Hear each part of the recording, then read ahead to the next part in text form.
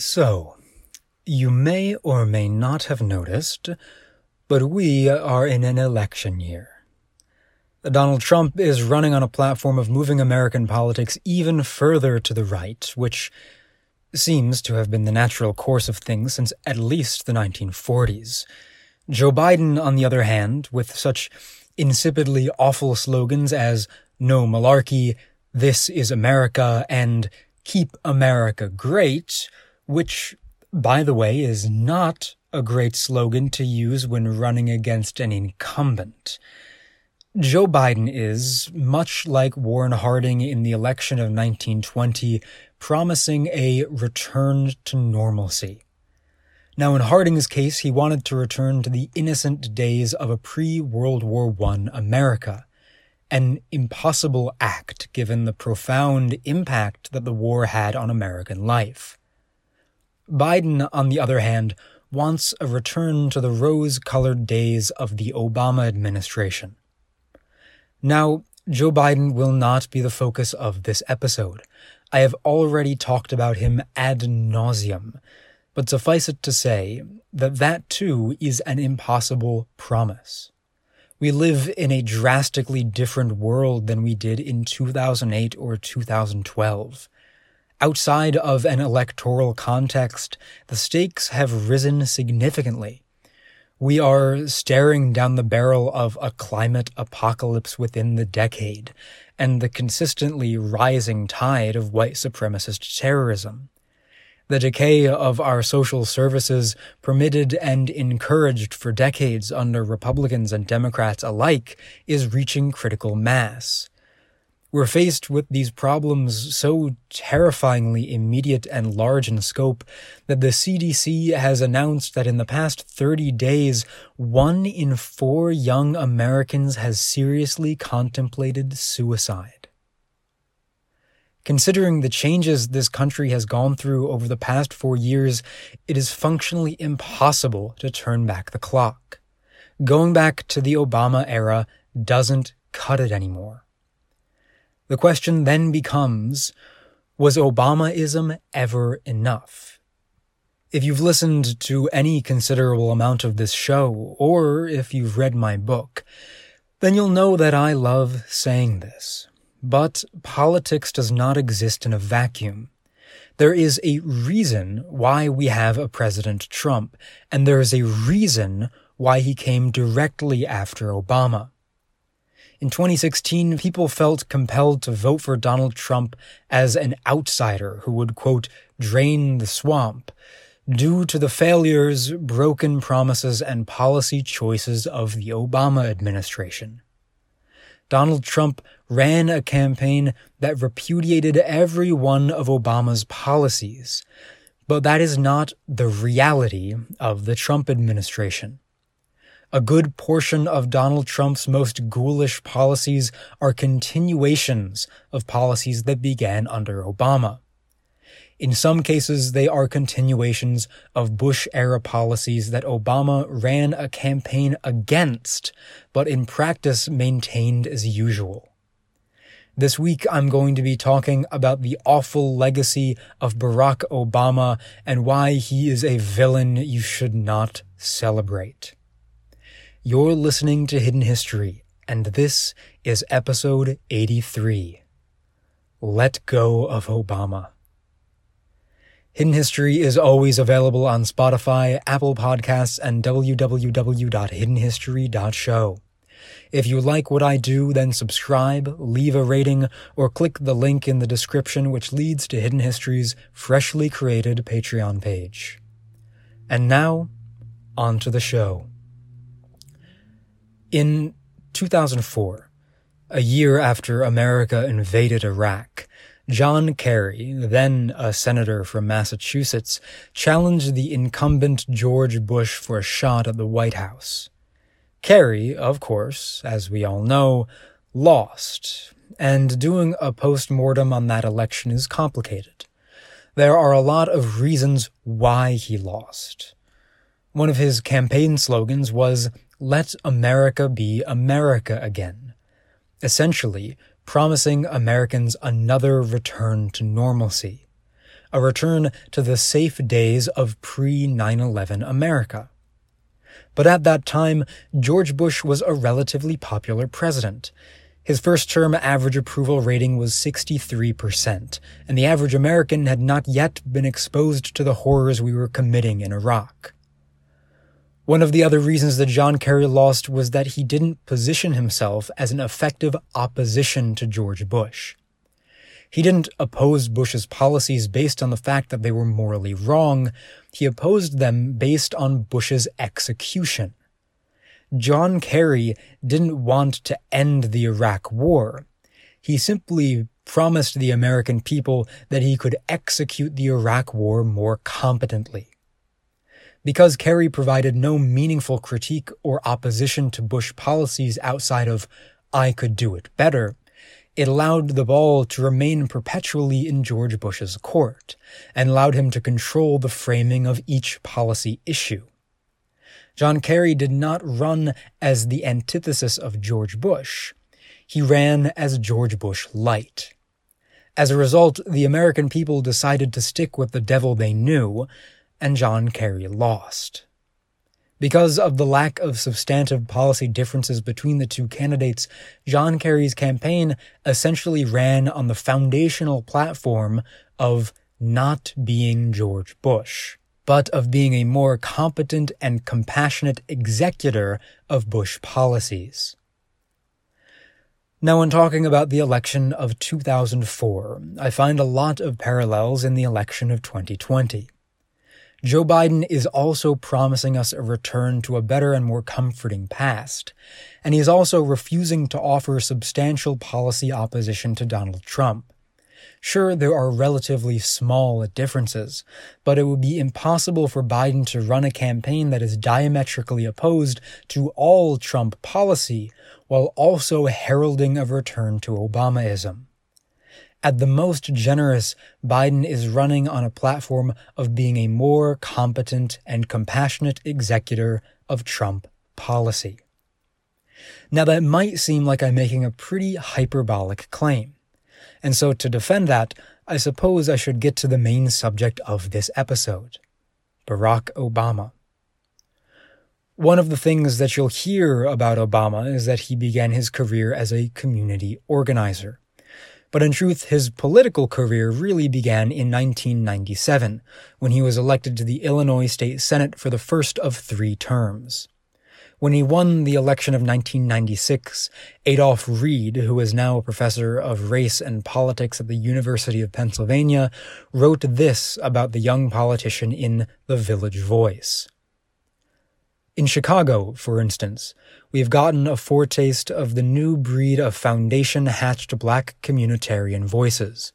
One of them, a smooth Harvard lawyer with impeccable do-good credentials and vacuous to repressive neoliberal politics, has won a state Senate seat on a base mainly in the liberal foundation and development worlds. His fundamentally bootstrap line was softened by a patina of the rhetoric of authentic community. Talk about meeting in kitchens, small-scale solutions to social problems, and the predictable elevation of process over program. The point where identity politics converges with old-fashioned middle-class reforming in favoring form over substance. So, from the gate, some that have been following his ascension to the Senate immediately pegged him as someone who favored decorum, flowery language and empty rhetoric as a means to run interference for harmful neoliberal conservative ideas. Of course, Reed is correct here, but let's talk about why. In 2005, Barack Obama wins a Senate seat and slowly raises his profile before deciding to run for president in the 2008 election. Now, we all remember that election. In the middle of what was then the worst financial crash since the Great Depression, here was someone who seemed like a political outsider, who seemed like he was going to shake things up and get a square deal for the average American. I mean, the guy's slogans were literally hope and change. If you were a voter in 2008, wouldn't you have thought that change would involve prosecuting the bankers who committed fraud and knowingly destroyed the economy, making the livelihoods of thousands of Americans simply disappear? That certainly sounds like change to me. And so, wouldn't it seem a little suspect if, theoretically, a man named Michael Froman, who was the head of Citi Insurance and Emerging Market Strategy at Citigroup, one of the massive financial institutions that knowingly tanked the economy, wouldn't it just be a tiny bit suspicious if he donated $200,000 to Obama's election campaign, and then suddenly his friend, Jacob Lew, the CFO at Citigroup Alternative Investments, landed a spot on the Obama transition team, which he took without resigning from Citigroup. And then, when he theoretically did resign, he theoretically received a $1.1 million bonus a year later. And then let's say that Jacob Lew hired Jamie Rubin, the son of Robert Rubin, the chairman of Citigroup, who was also Treasury Secretary under Bill Clinton, who passed the Gramm-Leach-Bliley Act, which repealed Glass-Steagall and allowed Citigroup to be created. And then, theoretically, if Obama's transition team negotiated with the Bush administration to pass the Emergency Economic Stabilization Act of 2008, which handed out $700 billion to banks like Citigroup at the taxpayers' expense, wouldn't that seem strange? Wouldn't you think it would be a little suspect if on October 6, 2008, Michael Froman sent an email to John Podesta, the head of Obama's transition team, which maybe, theoretically, gently suggested a list of names for cabinet positions, all of whom were eventually chosen? Robert Gates as Secretary of Defense, Eric Holder as Attorney General, Janet Napolitano as Secretary of Homeland Security, Rahm Emanuel as Chief of Staff, Susan Rice as UN Ambassador, Arne Duncan as Secretary of Education, Kathleen Sebelius as Secretary of Health and Human Services, Peter Orszag as the head of the Office of Management and Budget, Eric Shinseki as the Secretary of Veteran Affairs, and Melody Barnes as Chief of the Domestic Policy Council. For Secretary of the Treasury, Citigroup presented three options. Robert Rubin, the president of Citigroup, or his two protégés, Lawrence Summers and Timothy Geithner. Obama chose Geithner, who had engineered the Citigroup bailout. Theoretically, if those were things that had happened, wouldn't it kind of seem like Citigroup was the real shot caller? But this isn't just a theoretical issue with Citigroup. Why, Goldman Sachs donated almost $1 million to the Obama campaign, and then, serendipitously, a great number of their employees just happened to stumble into financial oversight jobs in the Obama administration. Having the terms of your administration dictated by the banks who destroyed the economy for fun kind of seems fundamentally at odds with change. Don't you think? But Obama's misdeeds are not merely limited to some nice corruption in the financial sector. He also committed just an incredibly large amount of war crimes through things such as the massive expansion of the American drone program. Now, I talked about the drone war in last episode, so I'm really not going to talk about it here.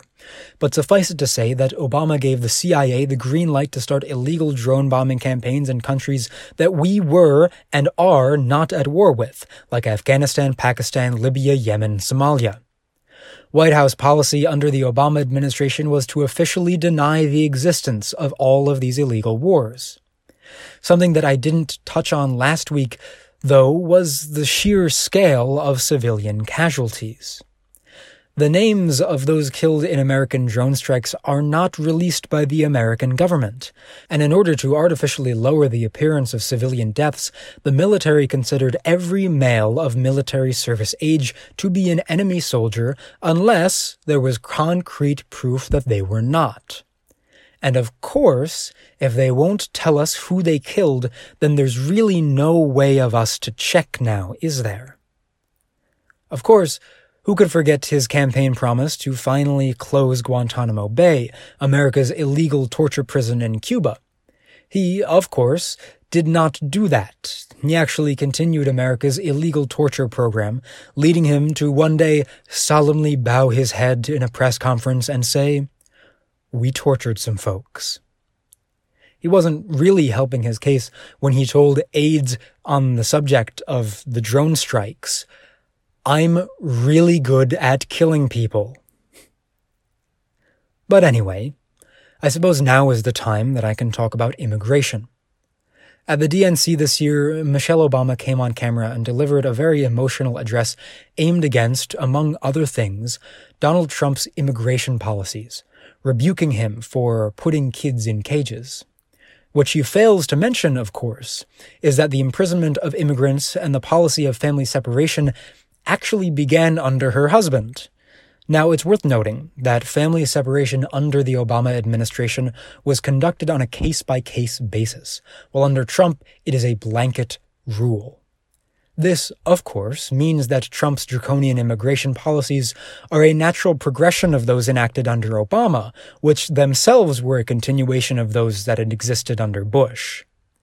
The immigrant concentration camps that are rightly the focus of so much anger under the Trump administration were constructed by Obama, and prisoners there were given the same regard that they are today.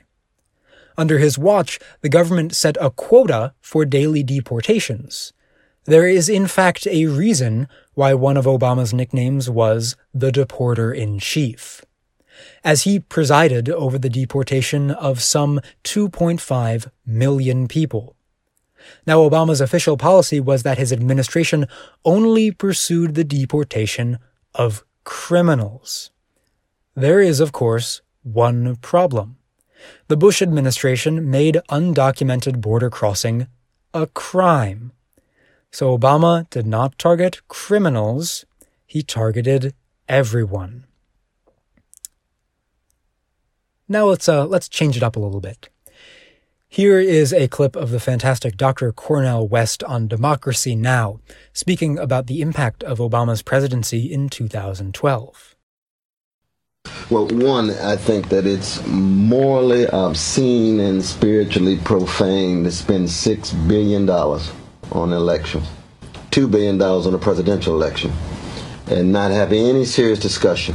Poverty, trade unions being pushed against the wall, dealing with stagnating and declining wages when profits are still up and the 1% are doing very well.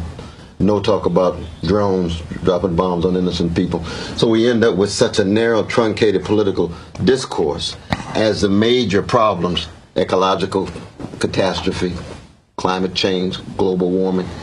So it's very sad. I mean, I'm glad there was not a right-wing takeover, but we end up with a Republican, a Rockefeller Republican in blackface with Barack Obama, so that our struggle in regard to poverty intensifies. That's a pretty rough assessment of President Obama. Oh, that's what we have. That's what we have. Richard Nixon is to the left of him on health care. Richard Nixon's to the left of him on guaranteed income. And the same policies in terms of imperial foreign policy is at work. And so I was glad to see that Romney didn't win. We pushed back a right-wing takeover. We've got a right-wing mentality. Cut, cut, cut. Austerity, austerity, austerity. Where is the serious talk about investment and jobs, fighting the privatizing of education, and the empowerment of trade unions? And so our battle is just beginning. We have yet to take off the gloves, and we've been fighting intensely. There is, of course, so much more to mention. Obama's handling of the Dakota Access Pipeline protests, the escalation of police violence under his tenure, the time he called protesters in Baltimore thugs, when he told Colin Kaepernick to think of the military families whose feelings he's hurting. The list really kind of goes on. Since Obama left office, one of the most important things to him has been the maintenance of his legacy. He wants to be remembered as a progressive crusader for good, but such legacy is fundamentally at odds with reality. And so, in order to keep the illusion alive, Barack Obama has inserted himself back into American politics, not as a candidate, but as a power broker. The election of any presidential candidate to the left of Obama would appear to the American people to be admitting that what Obama did was not nearly enough. In order to prevent an invalidation of his legacy, Obama changed the course of the Democratic primary, putting his foot on the scale for his dopey second-in-command. When there is change in the wind, Barack Obama makes it his mission to snuff it out. Just yesterday, he orchestrated the end of the Wildcat NBA strike that had the opportunity to elevate our national consciousness in regard to labor. For the rest of his life, Barack Obama will remain a ghoulish impediment to progress. He attained the highest office in the country by promising a repudiation of Bush policies, and instead chose to intensify and expand them. His actions set precedent and paved the way for Donald Trump, who used the draconian policies of the Obama administration as a blueprint to further oppress the American people. The largest reason that we have a President Trump is because of the actions and failures of President Obama. With that in mind, Biden's promise of a return to Obama's America does not sound soothing, it sounds exceedingly dangerous. It is already incredibly difficult to win a race against an incumbent, but if Joe Biden makes the same mistake as John Kerry, if he simply wishes to be a kinder executor of the same fundamental policies, then his bid might as well be dead in the water. If he wants to ascend into one of the highest offices on earth, then he'll have to give us something better than keep America great.